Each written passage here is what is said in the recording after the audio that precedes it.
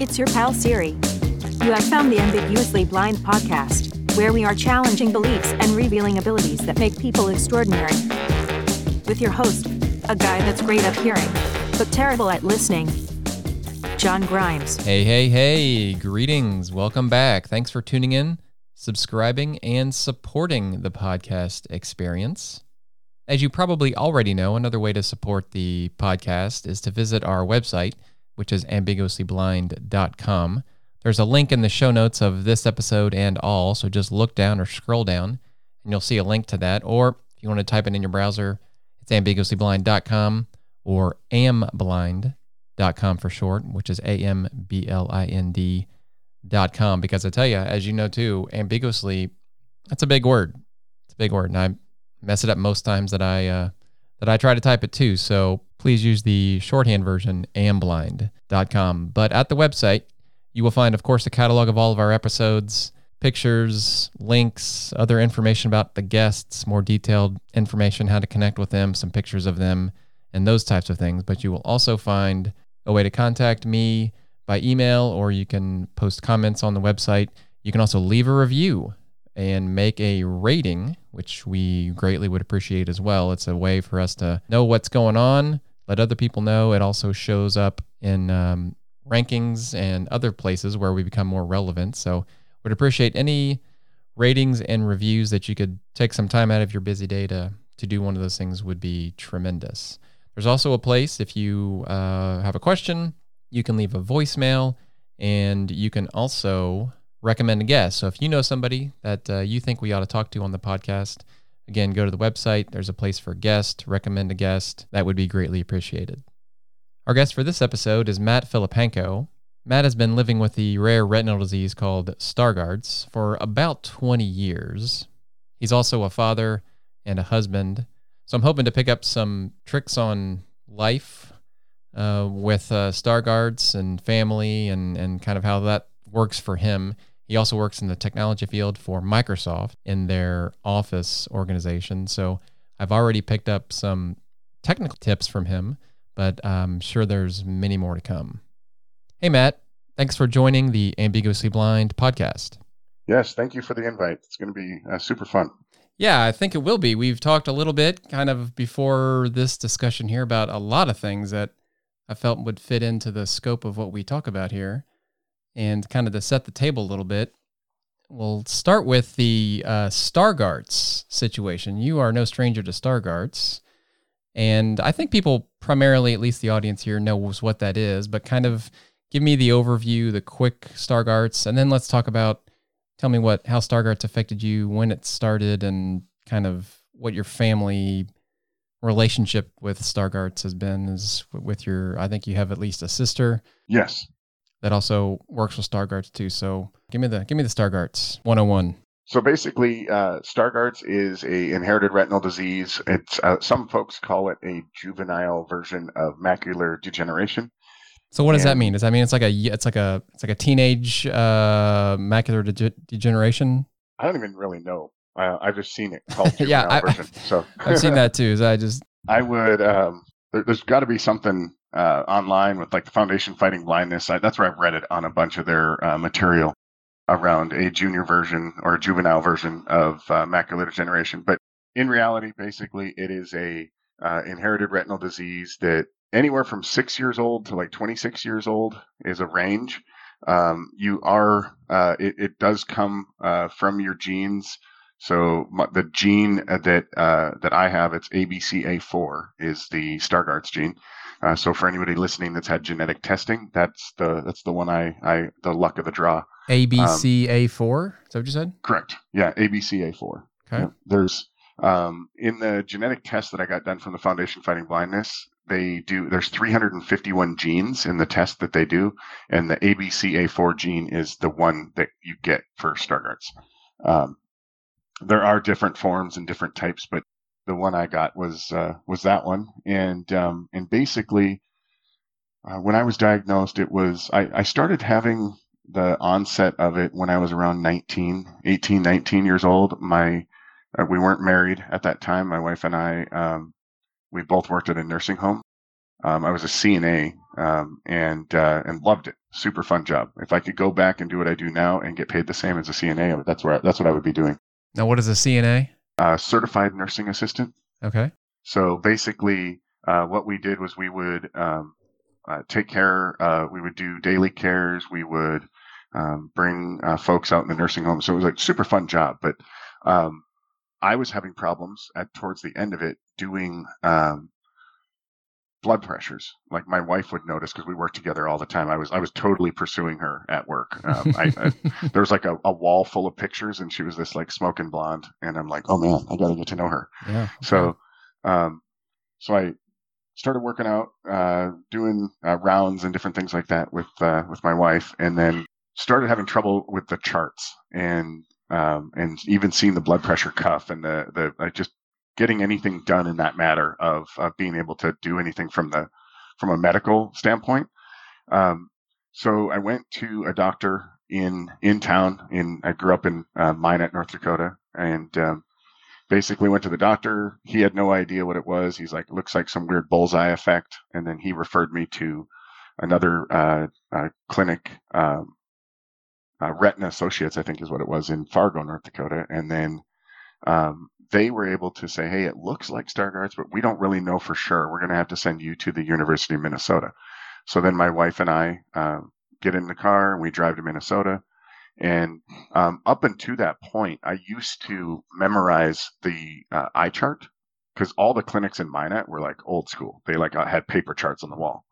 So I would walk in and I'd memorize every single thing on the chart. And then I'd be able to sit down. They'd be like, all right, can you read this chart? And I like blurt it out and make it through. They're like, hey, wait a minute. Your eyes are closed. Hold on a minute. Just back up a second.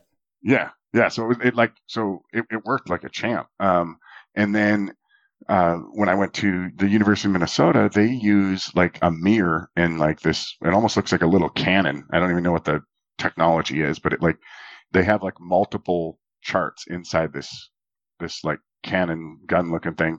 It aims it at the mirror, bounces off the wall. So it's like the full distance that you need to be in the small room. And I walk in, I see the chart and I memorize it. And then I sit down, we get to talking, and then she's like, all right, we're going to run through the eye chart to check your acuity. And I'm like, okay. So we start and she clicks the button like 4 times and the chart goes and it flips through it. And I'm like, oh crap. And I wasn't close, so I couldn't see it anymore. So I totally failed. And then they ran through all these other tests. And at the end of that day, I mean, it was probably 6 hours or so with a bunch of different doctors, nurses, all sorts of assistants running through. They did this thing called a fluorescein angiogram, all these crazy tests. And everything up to that point was just medical tests to like pinpoint that it was Stargardt's, but I didn't get the actual genetic test for many years later. But yeah, so that was kind of the diagnosis part of it. It was around 19 years old. At that point, then once it set in, I couldn't work as a nursing assistant anymore. So I went to the local college there and started studying for a associate's degree is what I went for. But yeah, entered a whole into the college experience. So did you leave this clinic, I think you said at the University of Minnesota, with close to something as a diagnosis? Yes. What did they tell you? Yeah, I left with a diagnosis of Stargardt's, and then I basically just lived with that for multiple years until we fast forward, we have our son, and then we get married, and then we have 2 other children, and then basically move through that fast forward, and I'm already working at Microsoft at that point. I know we'll circle back to that process, but I got the genetic testing done about, I would say 6 or 7 years ago, down here in Florida, where I'm at now. And basically went to a local clinic up in Gainesville, and Christine K she's like world renowned for Stargardt's. So if there's any other Stargardtians that are looking for a good doctor, she's in Gainesville, and she was like when we were talking to her, we were learning things that we have never heard. Like people would always say like, oh, no one in your family will get it. And we're like, oh, whew, okay, good. We dodged that bullet. And then my sister gets diagnosed, and then that kind of like shot the stuff out of the window. But when we went and met Dr. K, she was basically like, no, yeah, it can be dominant in the family. So it makes total sense that your sister would have it. So it was super eye opening to kind of walk through all of that. Wow. So a lot of things there. Did they give you the Stargardt's pamphlet when you left? Or did they, I mean, I'm using that in air quotes. I mean, did they say you should go talk to these people? Was there like a commission for the blind or some sort of low vision clinic or some sort of something that they said, go do this? Or they just said, pat you on the back and said, good luck? Pretty much like pat you on the back, kick you in the rear and say, next, please. And we went back to Mina. And at that point, it was kind of setting in. And that's where, like in our city that we lived in, they had a place called vocational rehab, and there was a lady named Carol there. She's since passed away. She was an older lady when I was going to see her, but she was super inspiring because she was totally blind, and she worked at this vocational rehab, and she would always like fact check me whenever I was sitting in her office. Like if I would be like slumping down, whining, she'd be like, she'd just kind of like call you out on it. So I would go there, and throughout the whole experience of going to college, I was being assisted by the vocational rehab office, and they would get me these bus tokens for this thing called the Commission on Aging Bus. The funny thing about the Commission on Aging Bus is that when I would ride that to college, it was primarily folks that were either like 75 plus, 80 plus, that were like, they would go to the nursing homes and pick them up and bring them to doctor's appointments. Mm-hmm. But they would also pick up the 19-year-old blind guy that could totally walk, and like multiple times. Like one of the crazy things, like I know, like even the point of the show, Ambiguously Blind, like these guys that would come in the van, they'd be like, are you Matt? And then they'd look at the sheet, and then I'd have to take out my ID because I like walked up to the car. They were expecting to see somebody not like me. Right. So it was always a challenge of getting on the bus and like just, I mean, it didn't happen often, but enough, at least a dozen times throughout my time going to school, where I would have to like validate that I was the person that they were picking up. Did it ever occur to you prior to this 19-year-old diagnosis time that something was off about your vision? No, not at all. I mean, even in high school, I was reading textbooks and doing things, and then it was literally like a day that I was standing in the hallway, looking down the hallway at the nursing home, and looking at the residents, and I'm like, man, they are hard. I can't see who that is down there. So it's a really sharp decline then, or? Oh yeah. It went from early on, it was like 20/80, and then it went. Right now, it's 2300 and 2400. But I haven't been back to Dr. K for almost 3 or 4 years. So it's been a long time since I've been back up there. So I have to go back in and get it tested. It's just, once you get your genetic testing done and you kind of go through the rest of that process, you go from that moment of like, hey, it's not going anywhere. So why do I have to go back and get checked? But that's my next phase, is that I have to eventually go back up there and see if it's, I know it's gotten worse. My wife has, like everybody in my family, all my children, like they're all like, yeah, it's getting, because I'm like, I'll trip over some things every now and then, or if they turn the lights off too quick, or just seeing things, even in the stores and things, of just being able to navigate around and find them after, like if I'm in an aisle at Walmart and I'm like totally interested in something, and then they walk off, going and finding them again is always it's like a scavenger hunt. Yeah, I can relate to that. That's good times. So, and it seems like they always move quickly too. You know, it's like 1 second they're here, they're gone. Where did they go? Yeah. What gets really crazy, it's funny too, because my wife and kids will watch. They'll like watch me from a distance and wait for me to find them. Oh, that's like a sport almost for them. Yes. Yeah. they'll watch, and there'll be another blonde that's the same height mm-hmm. and I'll walk towards them and be like, okay, that's her, that's her, that's her, that's her. And then they'll turn. I'm like, That's whoa, not, that nope, is that ain't. not, I was about to hug that person too. Yep. So good thing we didn't do that. Yep, absolutely. Totally beeline down the other aisle. And I'm like, okay, that's not them. So let's keep going. And, but now I've gotten into a habit of like where I'll give them a call on their cell phone and I'll just listen for the ringer. Yep. That's a good one too. Crafty. So what's the time frame between the partial diagnosis and meeting with Dr. K to get like the real story? How much time was in between those two? Oh, wow. 19 to 39, 35. I mean, okay. So 10 plus years. Yeah. So like, yeah, multiple years. what happens in those 10 years? I mean, what are you thinking? Like, are there correction things? Are there things I should be doing? No, so I went kind of off the deep end. It's not probably not good. I was still drinking, and I was still smoking. I quit smoking cigarettes when we got pregnant with our first. My wife said, "Hey, it's either the cigarettes or our baby," and I quit smoking like that day.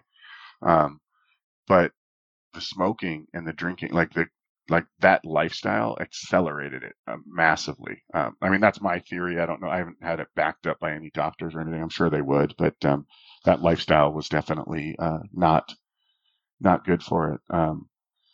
But yeah, so I get diagnosed, and then just moving throughout life, going to school. I had went to college at a university, got my associate's degree, graduated there, finished it up while going to school, and even after. My wife and I started a video production company, and it was called Blind Spot Productions, kind of a play on words. So I had Blind Spot Productions, and then we had a small business, IT business, where I would support like financial offices, realty offices, and things like that. And it was called Don't Freak, Call a Geek. So we did 2 sole proprietorships, on top of my, Social Security, because everybody, when you get diagnosed blind and you don't know what else to do, you go get on Social Security. So I took that path for a little while, and then had my side hustles, trying to do anything we could to survive as a family, being newly diagnosed and having 3 children. I mean, there was just multiple things coming together that really made my wife and I turn into like just hustlers. We had to, I mean, whatever it took, we had to succeed. So navigated through that, and then fast forward, I'm still doing IT and video production, wedding videos and TV commercials, all sorts of stuff. And the whole time, I was doing it so well that the fact that none of my clients even asked, it was amazing. So we did a ton of different wedding films. Actually had a bunch of really good stuff. If you look on Vimeo, under Filipenko Films, we rebranded Blind Spot, and Filipenko Films was another sole proprietor that we did. But they're both on Vimeo and have a ton of films behind them. But we did that in TV commercials and navigated through a bunch of stuff. After that, though, I interviewed my passion. I knew a bunch of people in Fargo, North Dakota, where we lived. There was a bunch of people that worked at Microsoft that I knew, and that was always a passion, is to get into that company. So I interviewed there multiple times, over 3 years, 7 different interviews, 3 interviews for each position. So basically, over the span of 3 years, I met 21 different people for interviews. And my first interview, I was super arrogant when I went in. They said, "What do you know about Excel?" And I said, "Everything." And she goes, "Oh," and kind of sits back and shrugs in the seat. And I'm like, "Oh boy, that ain't good." And she totally just took me to the cleaners, asking me all sorts of macro, VBA, like everything that I didn't know. And I was like, "Well, I don't really know it all." Like, and then I just blatantly just came out of the interview and I said, I bombed that one, right? Yeah, pretty much. I'm like, "Okay, I'll be back next time." And so, basically 20 different interviews later, I'm sitting in the one for the role that I actually got.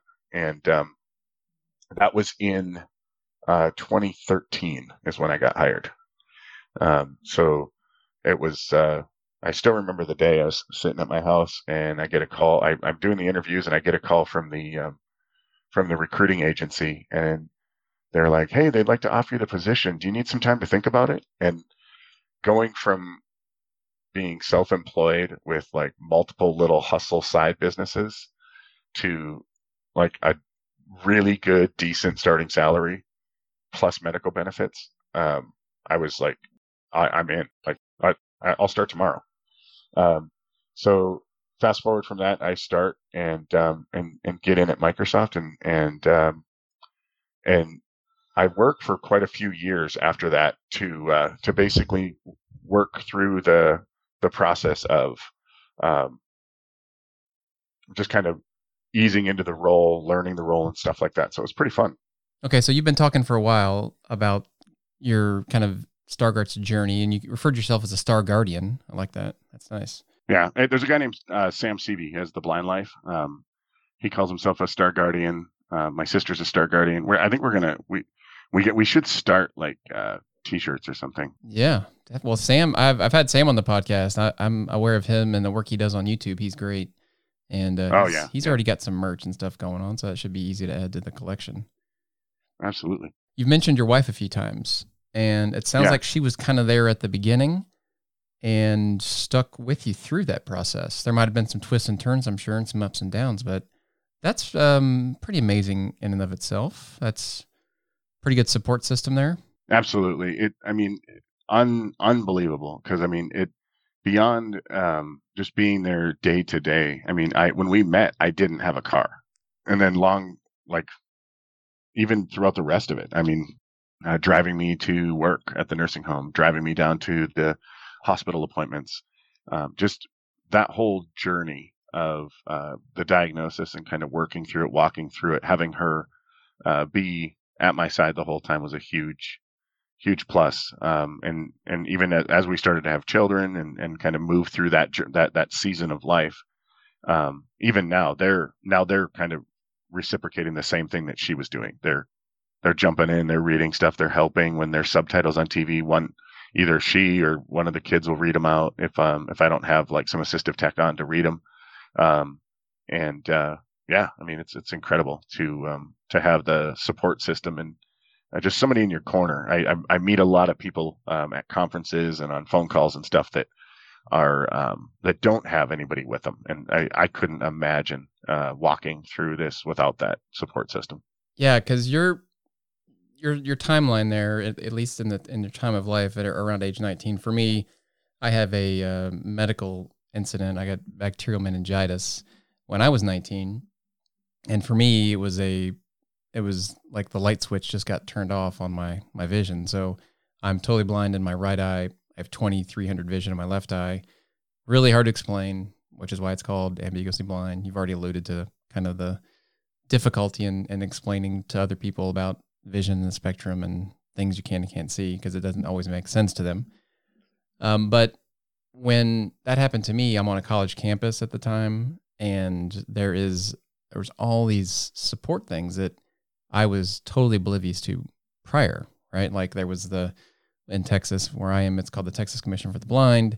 It's been renamed since, but it's the same organization that helps support folks with low vision or no vision.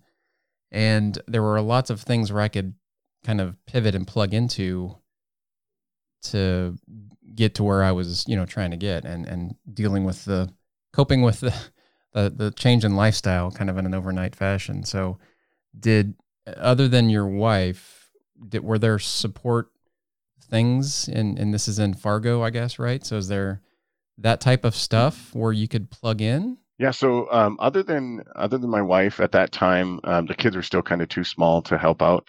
I had my mom jumped in and helped out. Other than that, the vocational rehab, which I brought up earlier, they sent me to a school in Grand Forks called the School for the Blind, and they taught you like tips and tricks on how to do things. That's where I got introduced to a back in the day, these CCTVs. and it's like a tube TV. So like Oh there's yeah, a giant. I'm aware. Oh yeah, Oh man, that thing was like a beast. It takes up was, your whole desk. yeah, it was a gigantic CCTV. It was a Clearview CCTV. I mean, back then it was the Cadillac. I mean, I think I had I Clearview. Yeah. I was impressed. I sat down at this thing at the School for the Blind, and I was just consuming anything I could get my hands on because I was like, I've never been able to like read it by myself. Back then, I wasn't as smart of like taking a picture with my cell phone of every single page in a book, but it was super cool. And basically, what I was doing is using it at the School for the Blind. I get done there. I take the bus back home from the School for the Blind, get back into Minot, and then I go up to the vocational rehab office to see Carol.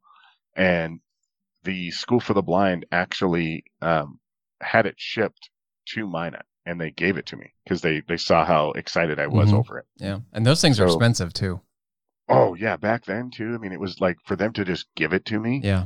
I mean, it was incredible. So I had that, used that while I was going to school. And then even in addition, at school, when they printed out my papers, I would go over to a facility area that they helped people, with all sorts of, needs. But basically I would go in there and, Miss Klimple, I went to school with her son, Jesse. His mom basically ran that area, and they would print out my tests for college on 11 by 14 pieces of paper. So it would make it big enough to where I could like lean my head forward and kind of see it. Yeah. So I would do all of my tests on 11 by 14 pieces of paper. So it's pretty cool. I mean, it was neat how to see all the accommodations happen back when, I mean, I'm sure assistive technology existed back then, but I didn't know about it. Now, what year would this have been? That was 2000. I graduated in 4. So it would be like 2003, 2004. Yeah, assistive technology existed, but it is not anything like it is today. I mean, it's grown in gigantic leaps. But that's a rabbit hole that I think we're going to climb into on a. I don't think we have enough time to get into all that because I think we have some pretty good stories of all kinds of assistive technology and software and hardware and things that have we've used. The CCTV, I had forgotten about that. I mean, that thing was, again, it's gigantic. I mean, they're very important. They played a good role, a pivotal role in me being able to read things, text on paper. But it literally would take up the whole desk. Mine anyway. I'm pretty sure Clearview. That sounds right. I think I had 2 of them. I mean, not at the same time, but I went from one to another over the course of several years. And like this kind of deal where you would have the device and you put a monitor on top of it, or was the monitor included in the whole thing? Yours? Mine was included. Like okay. It was like a tube TV on a big arm that like didn't fall off, and was like, I don't know how it was mounted. It like that thing, like it went multiple moves. We moved. So another crazy story. We've moved 29 times together, my wife and I. So lots of moving. 29 times. Oh yeah. Yep. All over Minot, all over Fargo, from Fargo to Dallas, and then all over the city of Dallas. We went from Louisville to the Colony, from the Colony to Florida, and then back to Frisco. And I mean, it just up and down all over the place. 29 times? Yes. Yep. 29 times. Are you trying to go for a record or something? Was there something in mind there? I don't know. We should have just changed our, like, the Filipenko Nomads or something. We should have called ourselves Nomads. Well, because we literally you could have gone on YouTube with it, I guess, right? And done maybe that would have been the deal. Yeah, it was crazy, but that CCTV made it through every single one of the moves. Yeah, that is durability right there. Yeah, even to the last day, when we were moving back to Florida, that when we lived in Frisco, Texas. I hear that's a great place. Yes, it's amazing. So we moved back from Frisco to Land O'Lakes, where we're at now, and basically it was in my garage on the top of the shelf because by then I already have a newer, cooler assistive tech, and that one was just in the garage, kind of just chilling up on the shelf. Mm-hmm. And one of my neighbors that lived down the street had very just growing older, getting older, like early onset macular degeneration, like just kind of battling through that. So I cleaned it up, plugged it all in, and it worked. And I was like, "Hey, would you guys want this thing?" And they took it with absolute gratitude. And I was like, just blown away because I was like, "Whoa, this is like really old technology," but it's still I was able to pass it on and let them have it. So it worked out pretty cool. So there's been a lot of things. I mean a lot. 29 moves. You're doing most of this with, what'd you say, like 2300 vision? Is that about? Yep. 2300, right? 2400. Yeah. And 29 moves. And I mean, you want to talk about adaptation. That might as well be your middle name, I'd guess by this point, right? Yeah. I mean, you just basically got to lean in and learn to it. A motto that I give to people all the time is you can either roll over or rise up. It happens a lot. When I was at the School for the Blind, I would meet some people there, and when the educator was in the room, they were needing help. But when the educator wasn't in the room, they could do some things on their own, and I would always challenge them when the educator walked out. I'd be like, "Hey, do the same thing you're doing." Like we can't let that mindset creep in, because if we turn into a victim mindset, we're never going to get out. So you have to approach this thing that we can beat it, that we can, like, mentally, maybe not physically. You're never going to regain it unless there's like a miraculous cure or clinical trial or something cool comes down the road. But you either got to roll over or rise up from it. And that's basically what we've been doing for all those 29 moves, and moving to different locations, different cities. My family's been incredible on each one of them. My two oldest kids drive. My wife has driven our whole life.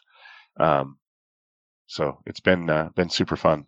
There's a lot to be said about the single driving mom in the household. I mean, mom, I can relate to that myself. So mom really is pretty incredible when it comes to lots of things.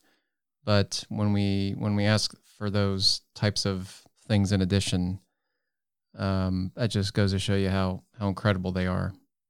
Yeah, the devotion and dedication to not just our needs, because I mean, when you really look at it, like we're not. I mean, I'm self-sufficient. You're self-sufficient. Like, we can do things, but we can't do everything. So Mm-hmm. it's another thing that they have to, like, they just can't, like, just check out from it and say, okay, they take care of our children, and we take care of our children. Like, as a family together, we're all kind of hustling in the same direction. But, like, I can't just go, so they have a doctor's appointment, let's bring them, and get in the car and drive. She has to bring them to the doctor's appointment. She has to go to the school. There's not much leeway. Mm-hmm. They don't let people legally blind drive the roads down here in Florida. For good reason. I don't think they do. Yeah. Most places anyway. So that's good. I have driven. So I stopped driving when I was 19. I did drive for like around 3 years or so. So I do understand that in independence. Yep, I drove as well. Actually, funny story. You brought up, like, I had a moped. I basically I drove, and then I didn't drive, and then when I didn't drive, I was like, I felt like I was losing my independence, so I went and bought a moped. Literally, like, last year, I went and bought a moped. And it was a sweet Honda Ruckus, went about 40 miles an hour. My buddy Rob said, you can't ride in that $30 Amazon helmet. So he bought me a helmet for Christmas last year, a really nice showy helmet, one of those, like, motorcycle helmets. So I had that, and I drove back and forth to the gym. I didn't drive it all over as like a daily driver. I just drove to the gym in the morning and then drove back home. But went to a visions conference in Orlando with the Foundation Fighting Blindness. Met a ton of people that have Stargardts, like 25, 30 people plus. I mean, it was incredible to get around all those people. And at that moment, that's where it dawned on me that it's too risky to be driving a moped. Like, I can't read text. I can't see car license plates. I can't see cars that are a block away, unless I, like, pivot and move my eyes around to where I can see them with my peripheral. So it was too risky. So I got rid of that about 3 or 4 weeks after that conference. That conference was in June, so I literally just sold it in July timeframe.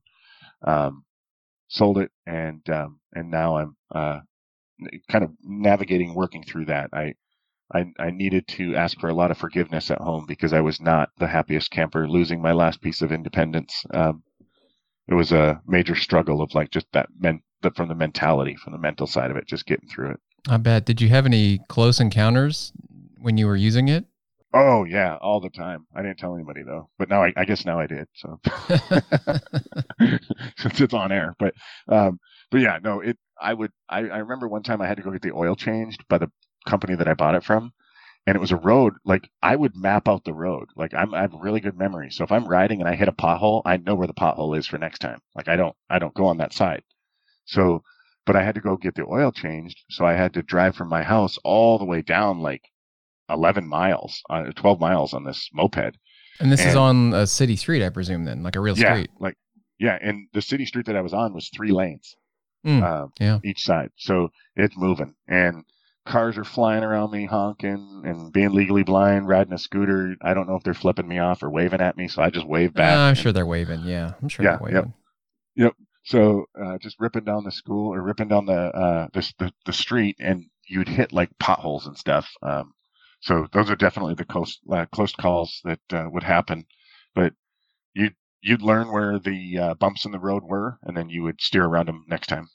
Yeah, I guess so. And it was meeting other Star Guardians, to use your Sam's word there, that brought you to the realization, or what was kind of the process for you saying, okay, enough's enough of? Well, it was my wife didn't like it at all that I had it. Like she just felt it was too dangerous. But it was like my last ditch independence. So like I went against her will to buy it, to ride it, she basically was on nerves every single time I got on it. She'd like, we have this thing called Life 360. So our family can kind of keep like, just know when everybody's safe and things like that. So, she'd watch me on Life 360. And when I made it to the gym, then she could like be rested, like just feel at ease. But beyond the conference, beyond her kind of not wanting it because it was dangerous, and the conference meeting people, I talked to my sister and I talked to some insurance agents because I grabbed a really healthy insurance policy at the same time. And then I found out that the insurance companies, like, they wouldn't pay out. It would be terrible if it happened, but if I hit a car and I killed myself or got desperately hurt, I started thinking, and I'm like, man, if they wouldn't pay out, then I couldn't leave my family with anything. And if I got hurt enough to where right now my family has to take care of me just with my eyes, like if I hit this thing and I end up even in a worse spot with my eyes plus more, now I'm making even more, like it just, like the burden becomes even bigger. So it was just, all of those things just like were an avalanche of like, hey, you gotta get away from this thing. So sold it, and now I'm in a good spot. I mean, it's, you gotta roll with it. You gotta roll with the punches. There's benefits to everything, but yeah, I mean, it's incredible to have a supportive family with the kids. My 2 oldest kids and my wife now driving and reading and doing things at home. We're a team and we get stuff done. Yeah. So is it kind of, I don't know what the word is, surreal or kind of weird asking your kid to take you somewhere? Like, hey, I need to, essentially you've created your own helpers, right? With your children, right? Maybe that's why you did it. Yeah, maybe. in hindsight, if I look way back, they basically, I'll have booster board meetings for my son's football. They'll drive me to that. They'll be like, they'll drive me to we have to go get groceries, like I'll go to the grocery store with them. They'll drive me. Yep. So yeah, it's definitely fun. When I do rollerblade and I ride bike as well. I'll ride bike behind my wife. I'll rollerblade behind my wife. I haven't rollerbladed for a little while though. My last time rollerblading, I smoked a bunch of mud and wiped out. So I haven't put them back on since that day. Well, I ride a bicycle myself, and I can understand what you mean when you talk about, your last piece of independence. Where I am in suburban Dallas, there are places where I can ride around and with relative ease, not a lot of traffic, and there are some places I can go. There's a few coffee shops and a couple places around where I can do those on my own, and it's really bizarre though, because I think you can relate to this too, where like I don't know everybody on my street or really in my neighborhood, right? So when I'm riding the bike and I will ride right by people and I might know them. I might not know them. I'm like, well, man, he's rude. Why didn't he say hi to me? Or after I'll meet them and they're like, aren't you the guy that rides the bike all over the place? I'm like, yeah, that's me. You know, I'm like, wait a minute, that doesn't make any sense. You say you're blind. So that's all the ambiguity stuff, which, you know, just again, part of the reason I'm doing the podcast is just to kind of at least express myself and explain a lot of things about what I do and how I do it and why I do it. So people, I mean, I am crazy, but I just kind of want people to know why I'm crazy as opposed to guessing, you know, or making their own guesses as to why I'm so crazy. Yeah, I can relate to that 100%. I'm the same way with riding bike. Even seeing people, my wife will be like, Matt, there's someone coming around the corner, move. And I'll swing over to the right side. Yep. And then even when we're at the stores and stuff like that, she'll be walking next to me. She's like, you know this person. And I'm like, where? Front, left, like 12 o'clock or 10 o'clock. Or like she'll give me a time frame, and then I'll look and I'll walk up close. I'm like, hey man, how's it going? And I'll talk to them and be like, they have no sniff that I had no idea who they were. Right. And it sounds like you may not know either. You may, you know, do you know the Two Blind Brothers, right? Yes. Yep. So right. I think it was, I don't remember which one it was, if it was Brad or Brian, but recently they posted something on Instagram where he was basically saying, I go up to people as though I've known them for my entire life, right? He's brilliant. like, I don't say nice to meet you anymore because there's a chance that I've met this person before and they might be offended by that. And then I tell them, oh, I don't see very well.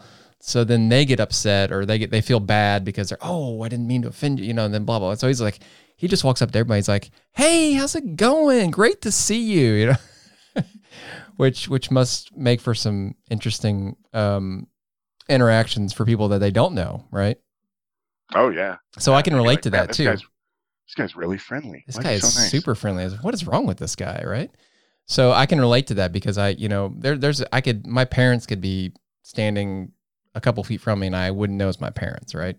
Same is true with my kids. I have kids and it's like, I got to be real careful. Like we'll be at school and my kids are pretty small and like there might be 5 kids around me and one of them's mine and I don't want to, you know, I get thrown in jail for grabbing the wrong kid, right? Or I like, hey, come here. And, you know, I got to be super sure that the kid I'm high-fiving or I'm going to hug or I'm going to grab their arm to leave is my kid, right? So yeah, absolutely. You got to, there's lots of instances where kind of wild and wacky things can happen. Yeah, I remember a story, you being in Dallas, you probably have been over to the Stockyards before. Yeah, over in Fort Worth, yeah. Yep. Yeah, so when we lived up there, we went to the Stockyards, and I love bubblegum ice cream. So we're walking, my wife and family, and we're all kind of cruising around the Stockyards, and they have bubblegum ice cream there. And I mean, I'm like a fanatic. Like if there's a bucket of bubblegum ice cream, if anybody's listening and you have it, email me and I will buy the whole bucket. Wow. I absolutely love it. All over Florida, I'll try to find it, and people don't have it anymore. I have no idea why. But a supply chain issue, or what happened? What's the deal? Somebody told me they got rid of it because they were scared they were going to get sued because the bubble gum gets frozen and people can break their teeth or chip their teeth. But I mean, I didn't really buy that one from him, so I think I don't know what it is. They're not making it or something. So we're at the Stockyards though, and I'm walking and. I mean, I see this pink waffle cone in this little girl's hands, and it's a bubblegum ice cream cone. And I get like, I'm a super extrovert. If you ever meet me in person, like I'm super like talkative. I mean, I talk to everybody. If I'm standing behind you at Walmart, I'm talking to you. So I walk up and I didn't see this little girl's family. All I saw was the bubblegum ice cream cone. I'm like, whoa, is that a bubblegum ice cream cone? And like I lean forward to look at it to make sure it's bubblegum ice cream cone, and her dad like pulls back, like flexing, like ready to just like knock you out throttle or me. something. Yeah. Yeah. And my wife steps forward and goes, wait. He can't really see. So that's why he's asking. And it was hilarious. The whole thing unfolded, but it was all about a bubblegum ice cream cone. It was super crazy. Now, did they understand what happened, or did you just move on from there? Oh no, my wife corrected it. Okay. Said, hey, Yeah, he see, once can't again, really wife see. swoops Yeah. in and mom takes care of everything, right? Yes, saves me from the knockout. Yeah. Oh man. Okay. So we've kind of touched around it a little bit. The Microsoft 21 interview process. It sounds like the first time you go in and you say you know everything about Excel, your vision or that type of stuff probably didn't come up in the conversation. So No. how did you move? What was the process for? How did you ease into that, or did you just come right out with it at some point, or how did that work? So actually, I started, and until about 4 years ago. So what is it? 22? Like 2017, I would say. So about 4 or 5 years after I started is when I actually told people.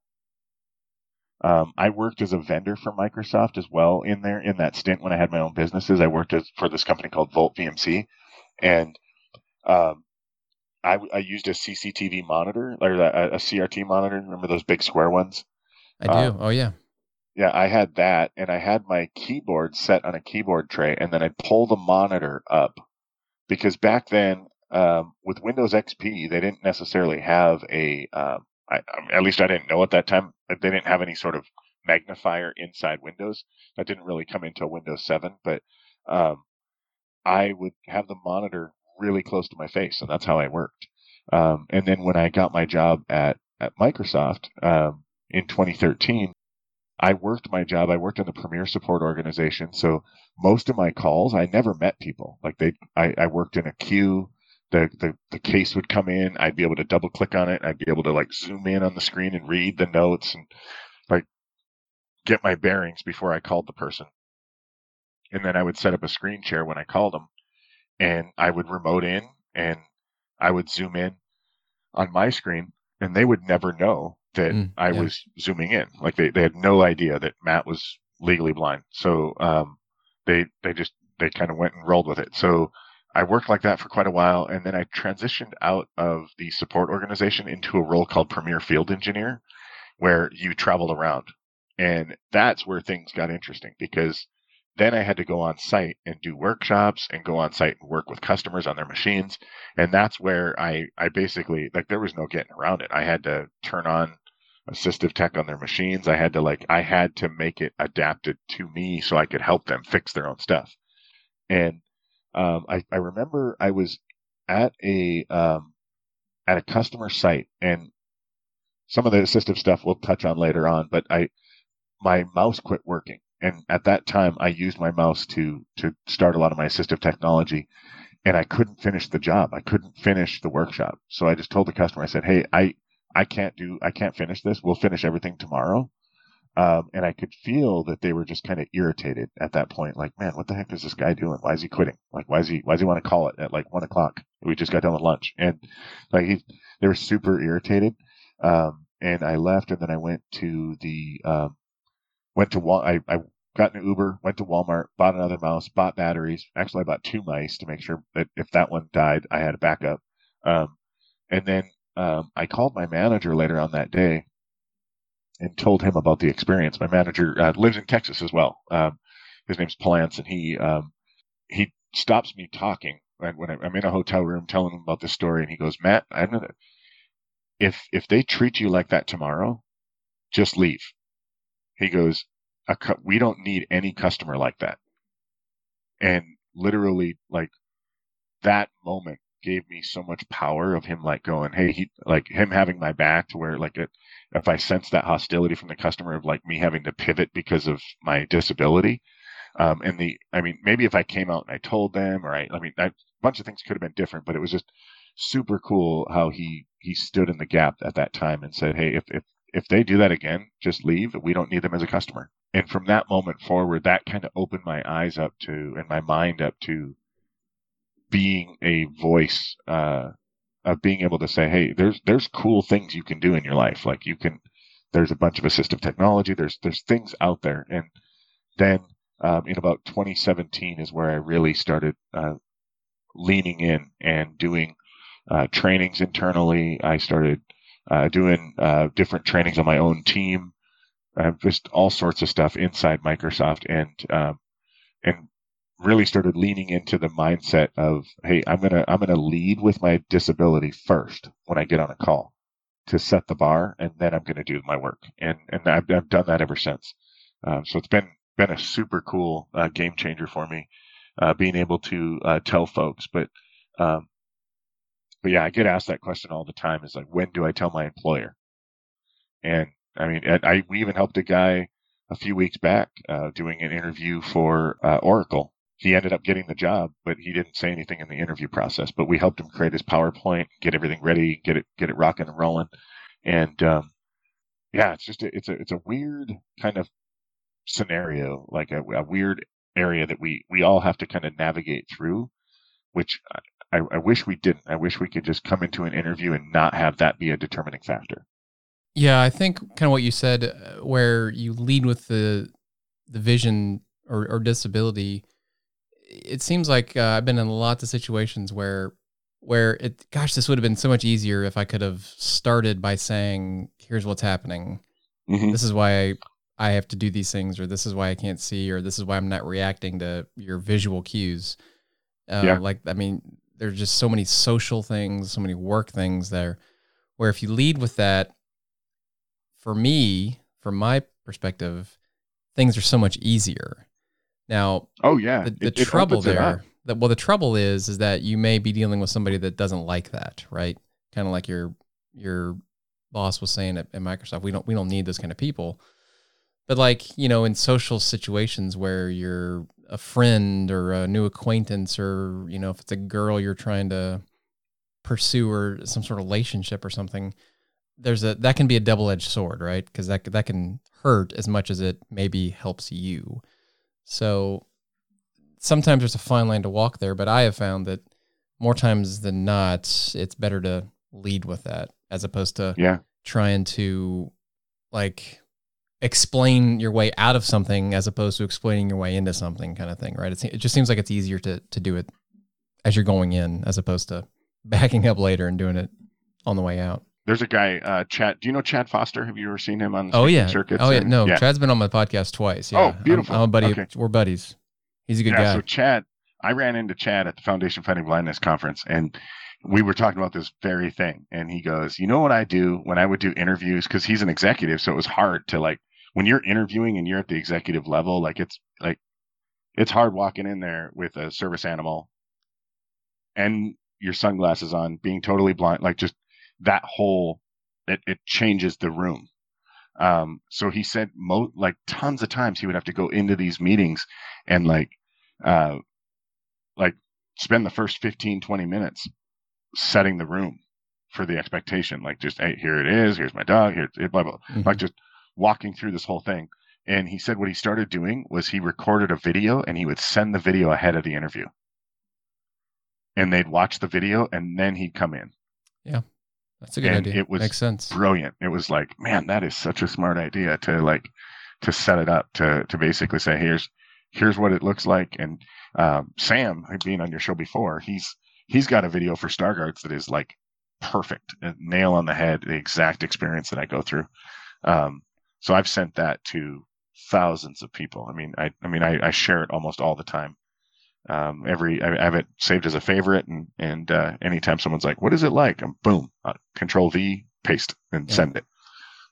Yeah, well, those are both great guys, Chad and Sam. They've both been on the podcast, and I'm pretty close to Chad. He's got a great book, Blind Ambition. I would recommend that to anybody as well. He's a good guy. Yeah, it was an incredible conference. I mean, I met Chad, I met Sam. I knew Sam before, but I'd never met him in person. And I met Chad, and then I met Brad from Two Blind Brothers. He came up and we were chatting too. So like it was so fun just to meet all of these people that are in the VIP community, the visually impaired persons, like just Yeah. they're all in that wheelhouse, and they're just like, they got the bull by the horns and they're dragging the bull.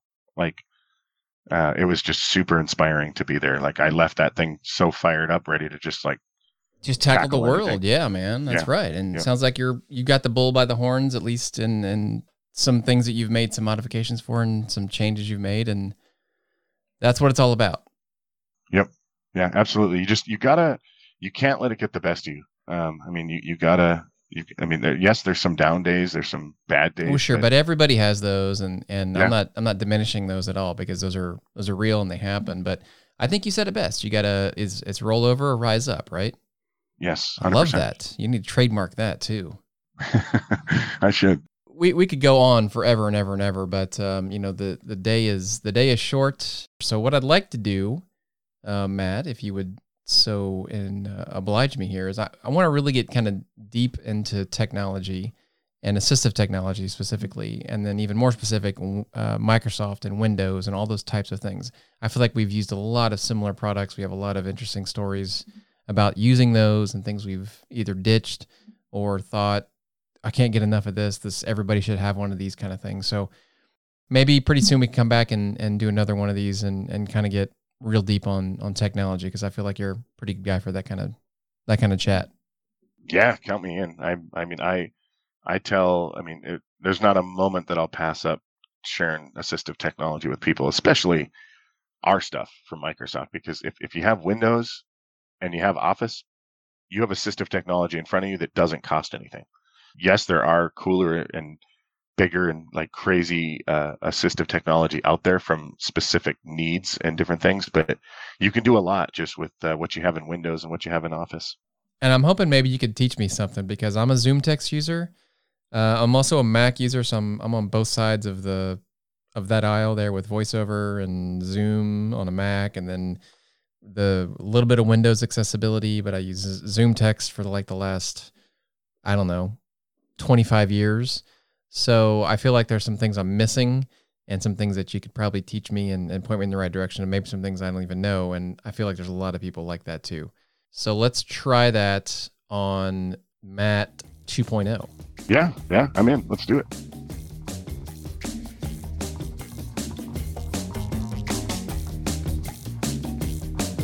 Thanks for spending time with the Ambiguously Blind podcast. Please rate and write a review wherever you subscribe, and connect and share with us at ambiguouslyblind.com.